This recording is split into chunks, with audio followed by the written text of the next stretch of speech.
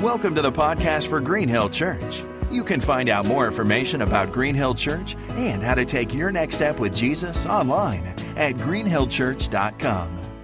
Well, amen. If you've got your Bibles, I hope you do, turn with me to Galatians chapter 6. Galatians chapter 6. As we journey through Advent, in this Advent season, let me just remind you that the word Advent, it means arrival. In this Advent season, it's this understanding, this expectation of the arrival of Jesus Christ, the Savior, the Son of God, the Messiah. See, when Jesus arrived, the arrival of Jesus, it flips the script, if you will, of our understanding of what love really means. See, when he arrived in the manger, there was nothing less than the arrival of a new kingdom that was inaugurated. It was a sense in which what was known as the good news and this foretelling of it, this understanding that rescue was coming. All of a sudden, rescue was here. The Savior, Jesus the Christ, had come. And I love the scripture where Paul says in Philippians that God did not consider equality, Jesus did not consider equality with God something to be grasped, but rather made himself nothing. He humbled himself. He took on the form of a servant. In other words, he got up off the throne of heaven and he came to earth.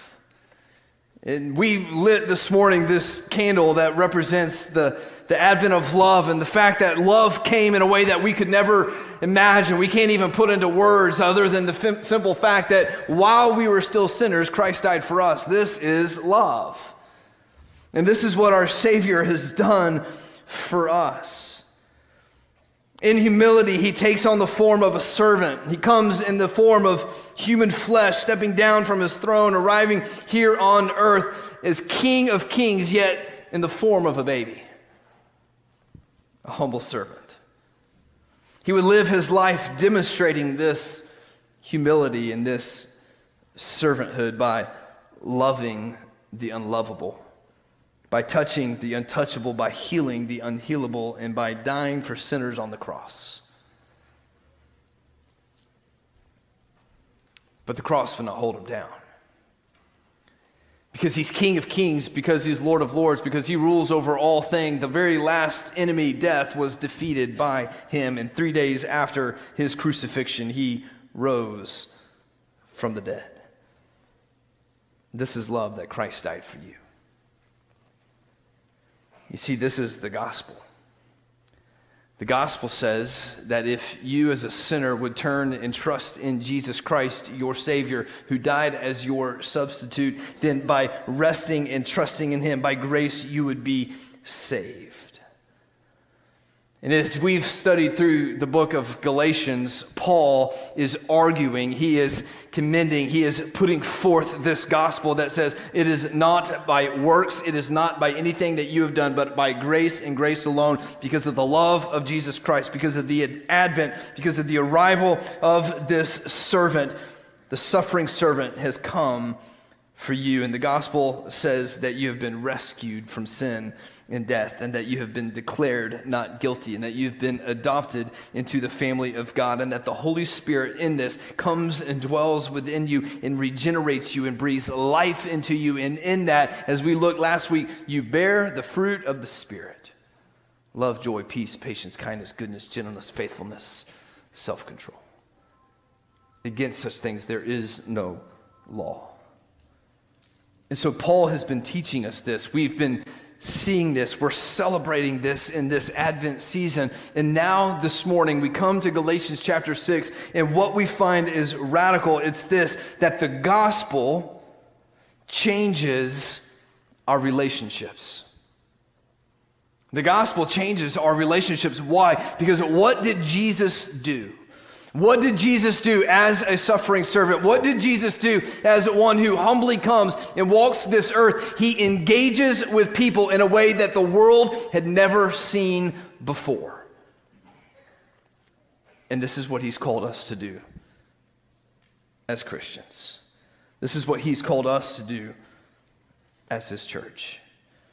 You see, as we become changed by God, as our heart and our life grow to become like his heart and his life, then all of a sudden we begin to see people as Jesus sees people, and we begin to act as Jesus acts when he interacts with people, and it changes our relationships with people.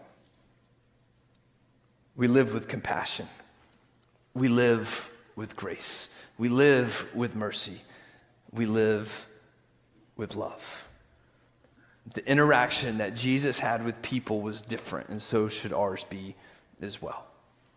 So that leads us to what we find in Galatians chapter 6 this morning. And what I want to do, we're going to back into chapter 5. And so this morning we're going to read beginning in verse 25 of chapter 5 through chapter 6, verse 5. So if you've got your word, let's read it together. It says this. This is the word of the Lord. If we live by the Spirit, let us also keep in step with the Spirit. Let us not become conceited, provoking one another, envying one another.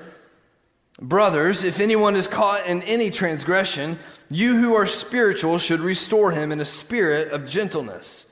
Keep watch on yourself, lest you too be tempted. Bear one another's burdens, and so fulfill the law of Christ. For if anyone thinks he is something when he is nothing, he deceives himself. But let each one test his own work, and then his reason to boast will be in himself alone and not in his neighbor. For each will have to bear his own load. This is the word of the Lord. We're going to stop here, and we'll continue on next week for the rest of the chapter. But as we think through this text, I want to show us three truths that I believe how the gospel changes our relationships. The first one is this: the gospel changes the way that you see yourself. The gospel changes the way that you see yourself. Notice back in verse 25 of chapter 5, Paul says, if we live by the Spirit, let us also keep in step with the Spirit. Now, what he's saying is that if the gospel has indeed gotten inside of you, then you do indeed live by the Spirit. So if you're a Christian here, understand this, that there's not some second coming of the Spirit that's coming for you, that when you gave your life to Jesus, the Holy Spirit comes and dwells within you. You are alive because of the Spirit. We've looked at this in all of chapter 5. This is why Paul says, so walk by the Spirit. And when you walk by the Spirit, you won't gratify the desires of the flesh. This is why he says that the fruit of the Spirit is love, joy, peace, patience, and on he goes. It's not something that you produce. It's the Spirit alive, regenerating you inside of you that produces it. And so now in verse 25, he says, so if we live by the Spirit, which we do, let us also keep in step with the Spirit. In other words, we can't just say, hey, we've got the Spirit and go live for ourselves. He's saying, no, find yourself walking in submission to the Holy Spirit that's alive in you. Be sensitive to his leading, follow his guiding, walk in obedience to what he's doing in your life. This is what it means to walk by the Spirit, to stay in step with the Spirit, to be changed by the gospel. So now in verse 26, notice what he says. He says, let us not become conceited, provoking one another and envying one another. Now, this seems really random. The fruit of the Spirit, listen, walk by the Spirit, listen, and they say, hey, by the way, don't become conceited. This seems a bit odd, doesn't it? But here is what I believe that he is doing. Before Paul deals with Christians' relationship with others, he has to deal with the Christian's relationship with himself. And here's why. How you see yourself directly impacts how you relate to others. If you don't see yourself as God sees you, if you don't see yourself through the lens of the gospel, there's no way that you can live out chapter 6, 1 through 5.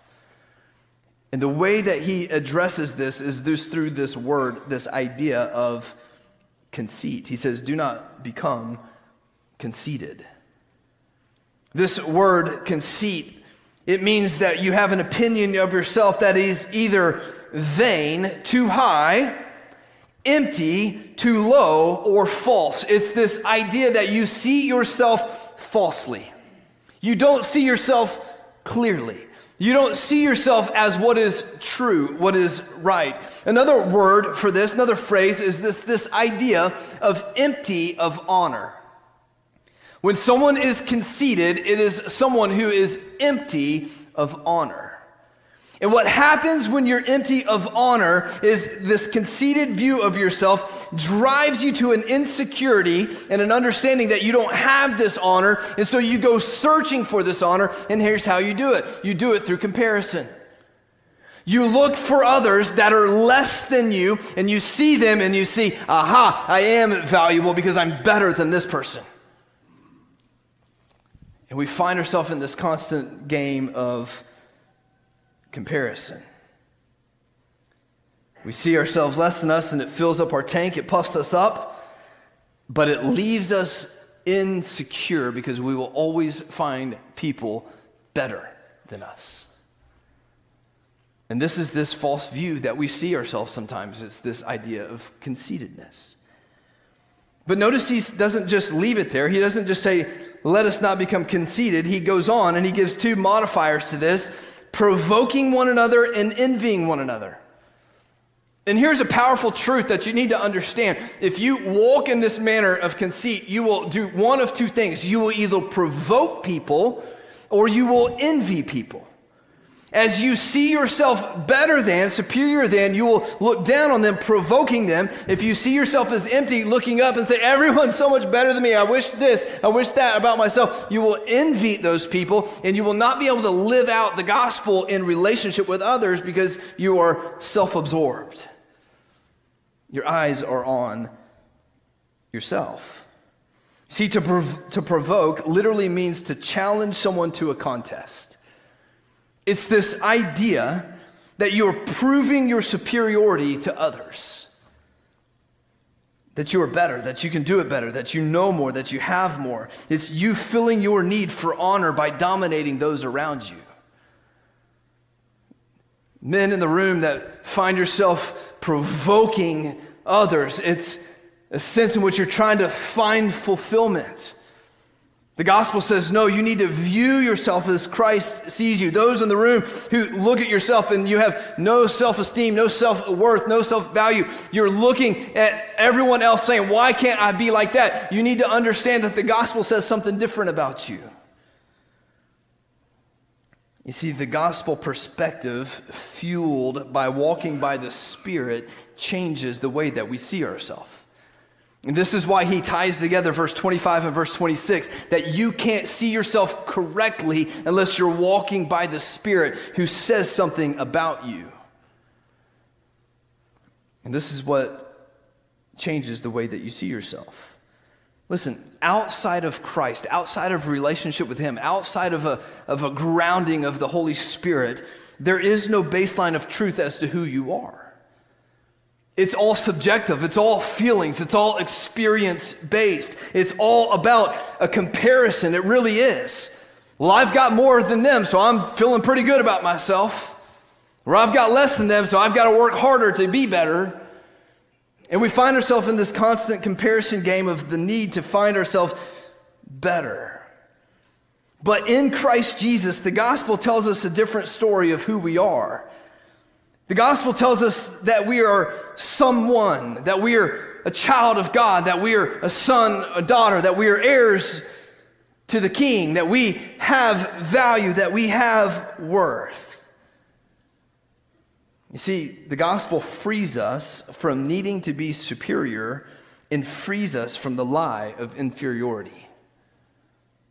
Here's how it does it. The Holy Spirit reveals within us our sinfulness.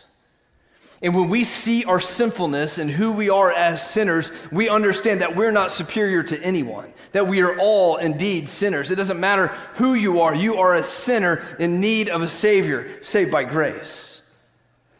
But at the same time, it frees us from the lie of inferiority. How? By telling us that you are now a son or a daughter of the King, that you are a joint heir with Christ. And the scripture says that God has given us everything that we need for life and godliness to walk in this.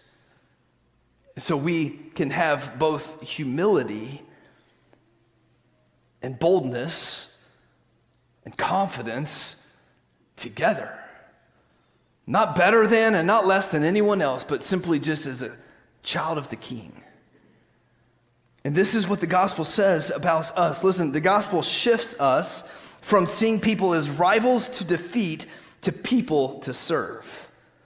John Stott said it this way: the correct attitude to other people is not, I'm better than you and I'll prove it, nor you're better than I and I resent it, but rather you're a person of importance in your own right because God made you in his own image and Christ died for you. And it is my joy and it is my privilege to come alongside you and to serve you. The gospel frees us to be this.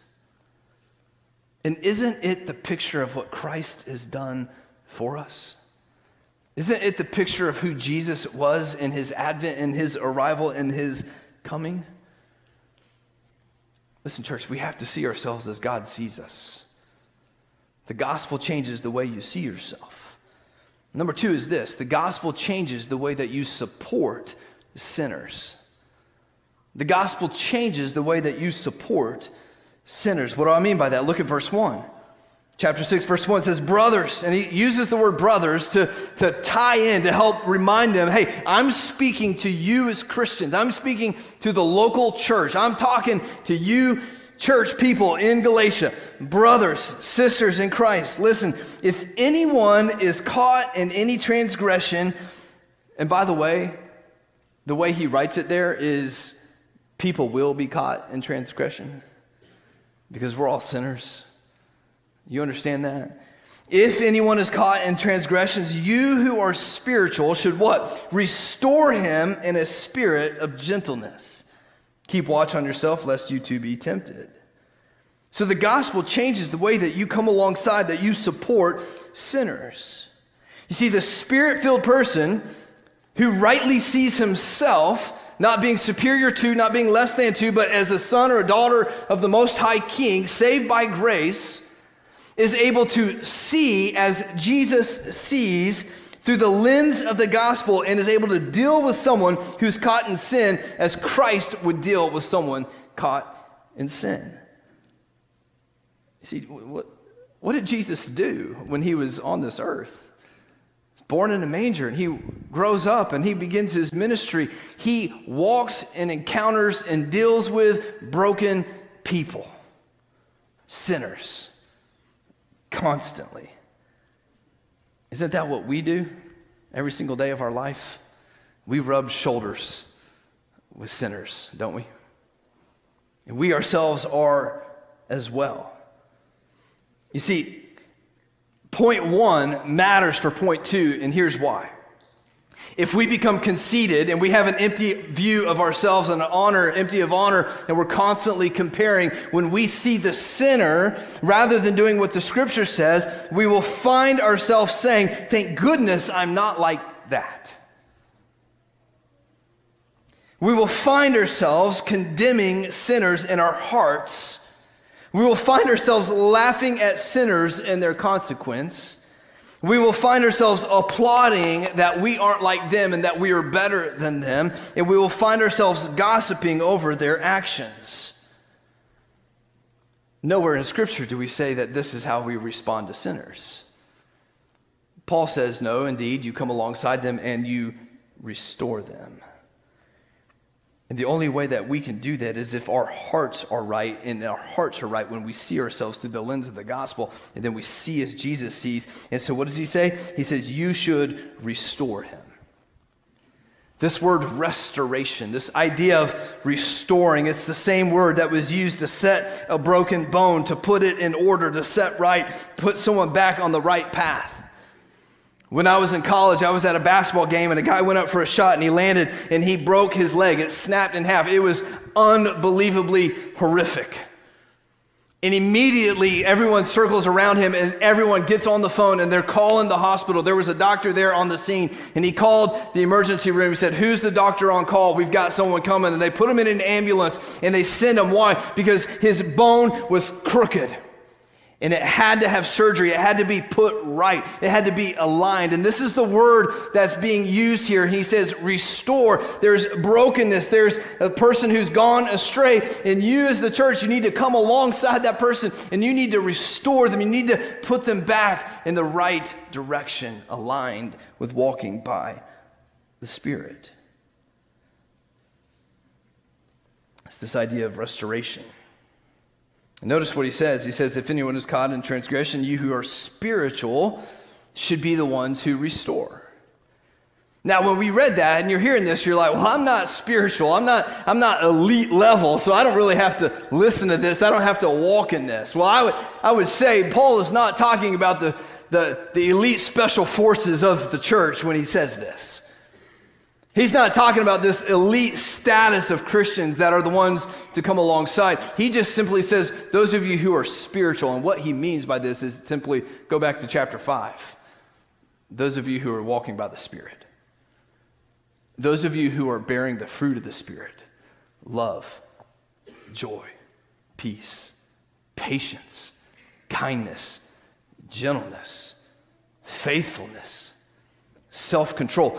These are the attributes. These are the things in the people that need to be the ones to come alongside. Why? Because if we don't have those things, we'll have judgmentalness.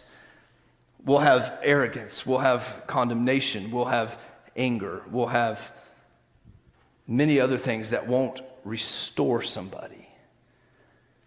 And so it's you who are spiritual are the ones who do this. And how do you do it? He says it. He says you restore him in a spirit of gentleness. One of the fruit of the Spirit. You know that Jesus, when he approached sinners, he always did it gently. He never came harsh at them. You know what he reserved the harsh language for? You know who he reserved that for? The religious. The religious, and here's why, because they thought that they were superior, because they were conceited. But the broken sinner, he comes alongside gently, and gentleness by no means is weakness, and the reason, don't miss this, the reason he can come alongside the sinner gently is because he went to a rugged cross. It was crucified. That wasn't gentle.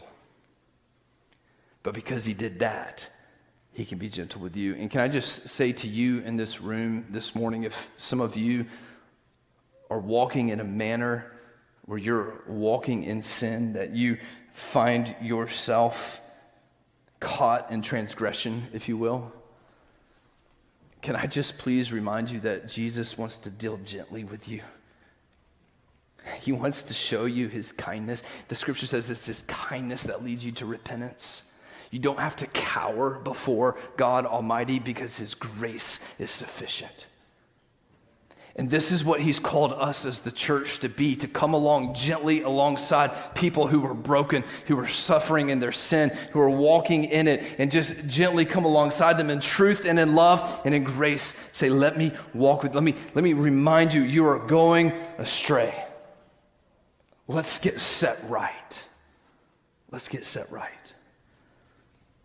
You notice what he says. He says, you do this in gentleness, keeping watch over yourself, lest you too be tempted. Now, we could interpret this in a few different ways. We could look at this and say, as you come alongside someone who's caught in sin, walking in this transgression, be careful that you too don't be caught up in that same transgression. But I think what Paul's talking about in this text, within the context, is this. Be careful that when you come alongside a sinner, that you don't be tempted to think that you're better than that person. Recognize that you too are a sinner.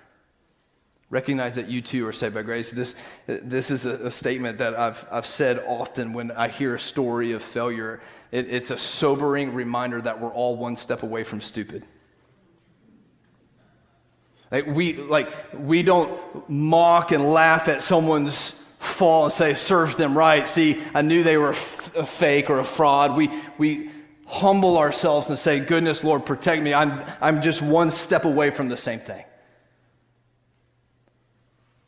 So we walk in humility in this, gently coming alongside people to serve them and to restore them. This is how we deal with sinners. Church, this has significant implication for the church, for the body. Can I just remind you that when you come to Green Hill Church and you say that I want to be a member of Green Hill Church, it's not a country club that we're supposed to do all this for you. It's simply the body of Christ, of you saying and us saying together, listen, if I begin to stray and I begin to walk in a manner that is a transgression against the Lord, would you please in gentleness come and grab me and say, listen, you're walking astray. This is what it means to be the body of Christ, to care for one another in such a manner. So the gospel changes the way that we see ourselves. It changes the way that we support sinners. And number 3 is this: the gospel changes the way you serve people. The gospel changes the way you serve people. If you follow the flow of the text, it's almost as if Paul was teaching them to care for one another in their sin. And then he said, well, let me just say it like this in verse 2, bear one another's burdens. Listen, the burden of sin is a burden. And there's many people, and maybe even some in this room, you are walking with the burden of guilt. You don't need to walk in that alone. First, Christ can save you. He can free you from that guilt. But you need to come alongside some other believers, and they can walk with you coming back to restoration. You bear one another's burdens that way. But here we see this statement, bear one another's burdens, and so fulfill the law of Christ. You see, listen, the gospel moves you to serve others by bearing their burdens. In this statement, when he says bear one another's burdens, this is not a suggestion to consider, but rather a command that we must follow. Bear one another's burdens. Here's what I love about this verse. It assumes that people have burdens. Doesn't it? We all have burdens. The word burden, it means heavy weight. The phrase here, bearing one another's burdens, the burden that is a heavy weight is a weight that one must carry for a long distance. And the truth of the matter is some of you are carrying some heavy burdens. This heavy burden is 35 pounds. You didn't choose your burden. You got your burden. And you find yourself carrying your burden. And it's heavy. Now, as we read this scripture, if you remember when we read it, we came to verse 5. And in verse 5, if you look down, it says this, for each will have to bear his own load. And if you look at verse 4, he's saying you can't count on your neighbor. Like you need to worry about this yourself. He says, but let each one test his own work, and then his reason to boast will be in himself alone and not in his neighbor. And then he says, hey, everyone has to bear his own load. And when you read this, you think, well, this is contradictory to verse 2. In verse 2, he's saying, bear your burdens. Verse 5, he's saying, everyone's got to carry his own load. Well, let me solve the conflict for you. In verse 5, the word load literally means everyone has their own pack. It's literally the word to define the pack that a soldier would carry. Everyone has their own load that they have to carry. Thankfully, my load is only 10 pounds. Praise the Lord for it. But we all have a load that we must carry. And here's what he's saying in this. Be responsible to carry the load that God has given you. In other words, when he says in verse 4, but let each one test his own work, and then his reason to boast will be in himself alone and not his neighbor. He's saying this, in the end of time, when you stand before the judgment seat of God, only you can carry your pack. Only you are responsible for what you did with the load that God gave you to carry. Let me just speak to dads in the room. You have a load to carry called responsibility as being a father to your children. Be faithful. Carry the load well. Husbands, love your wife as Christ has called you to love the church. Christian, walk by the Spirit. Christian, bear the burdens of one another. Christian, come alongside the sinner and restore him gently. Walk by the Spirit. Carry the load of the work that God has given you with all work. Work as if you're working unto the Lord for His glory, for His name. There will come a day when you are held accountable for what God has given you. And how did you carry that load? Were you faithful? Were you responsible? This is what 4 and 5 says. But verse 2, it's a different load. It's a burden. It's a different word. It's a weight that you can't carry alone. Sure, you can carry it for a little while, but it will weigh you down. And Satan will begin to use it in your life to where you are no longer faithful with the load that he's given you. And so he says, bear one another's burdens. Did you know that Jesus is the ultimate burden bearer? Psalm chapter 55, verse 22, it says, cast your burden upon the Lord, and he will what? Anybody know? He will sustain you.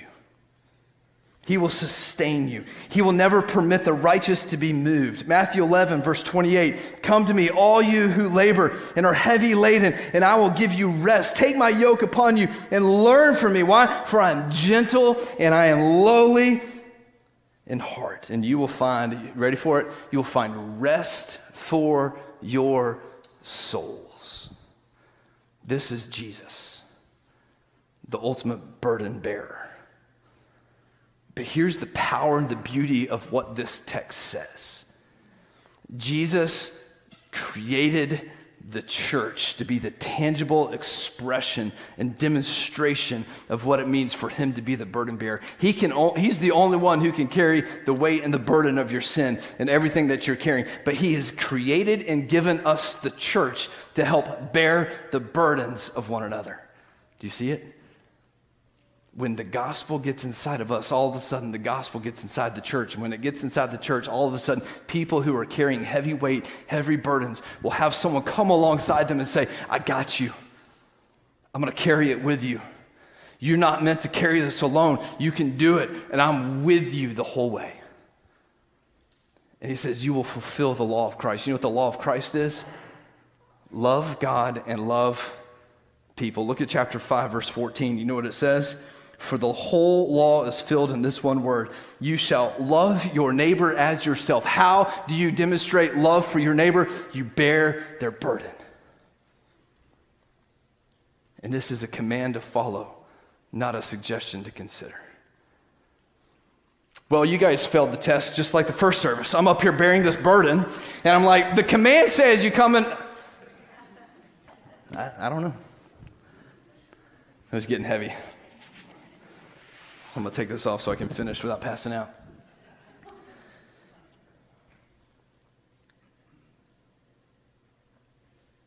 Verse 3. It says in verse 3, for if anyone thinks he is something when he is nothing, he deceives himself. And here it is. He goes back to conceit. And here's why. Because pride and conceit tells us that we're above stooping low to carry the burdens of someone else. It says, well, I'm above that. Somebody else will take care of that.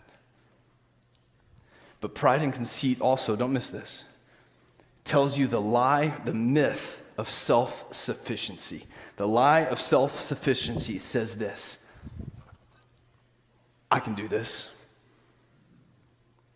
I've got this. I don't want to be a burden to someone else. It would show myself as weak to have someone come and help me. No, it shows pride. See, bravery says, I can't do this alone. Bravery says, I need God's design of the church to come alongside me, to help me bear the burden that I'm carrying. See, church, it's not only okay to let people help carry your burden. God commanded that people are to help carry your burden. Several years ago, our kids were 2 and 3. We had some medical, I guess I would call it emergencies in our family. We were blindsided by this, and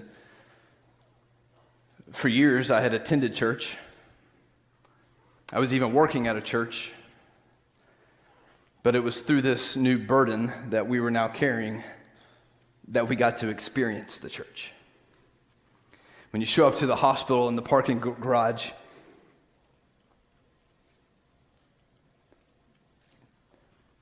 And there's family, not blood family, but church family. They're meeting you in the garage and say, put your kids in my car. We got them. You guys go. When people show up at your house and say, give me your dirty laundry. I know you can't handle it right now. Let us carry that load for you. When your mailbox gets flooded with prayergrams, handwritten prayers of people praying for your family, you know you're not alone. It's burden bearing. It's the church being the church. This is God's design. And it's a demonstration, watch this, of the advent of love that came in Christ Jesus, that has been poured out into our hearts. And now as we walk by the Spirit, keep in step with the Spirit, it overflows out of us and it changes lives. It changes lives. This morning, I don't know what type of burden that you're carrying. But know this. You don't need to carry it alone. This is the church. This is what we're for. Would you bow your heads with me? Father, we thank you that you are a God who loves in ways that we can't even describe.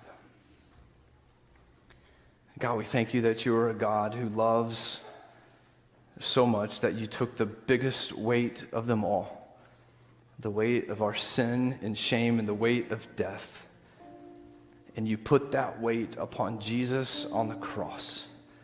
And he suffered and he died so that we can be set free. Thank you.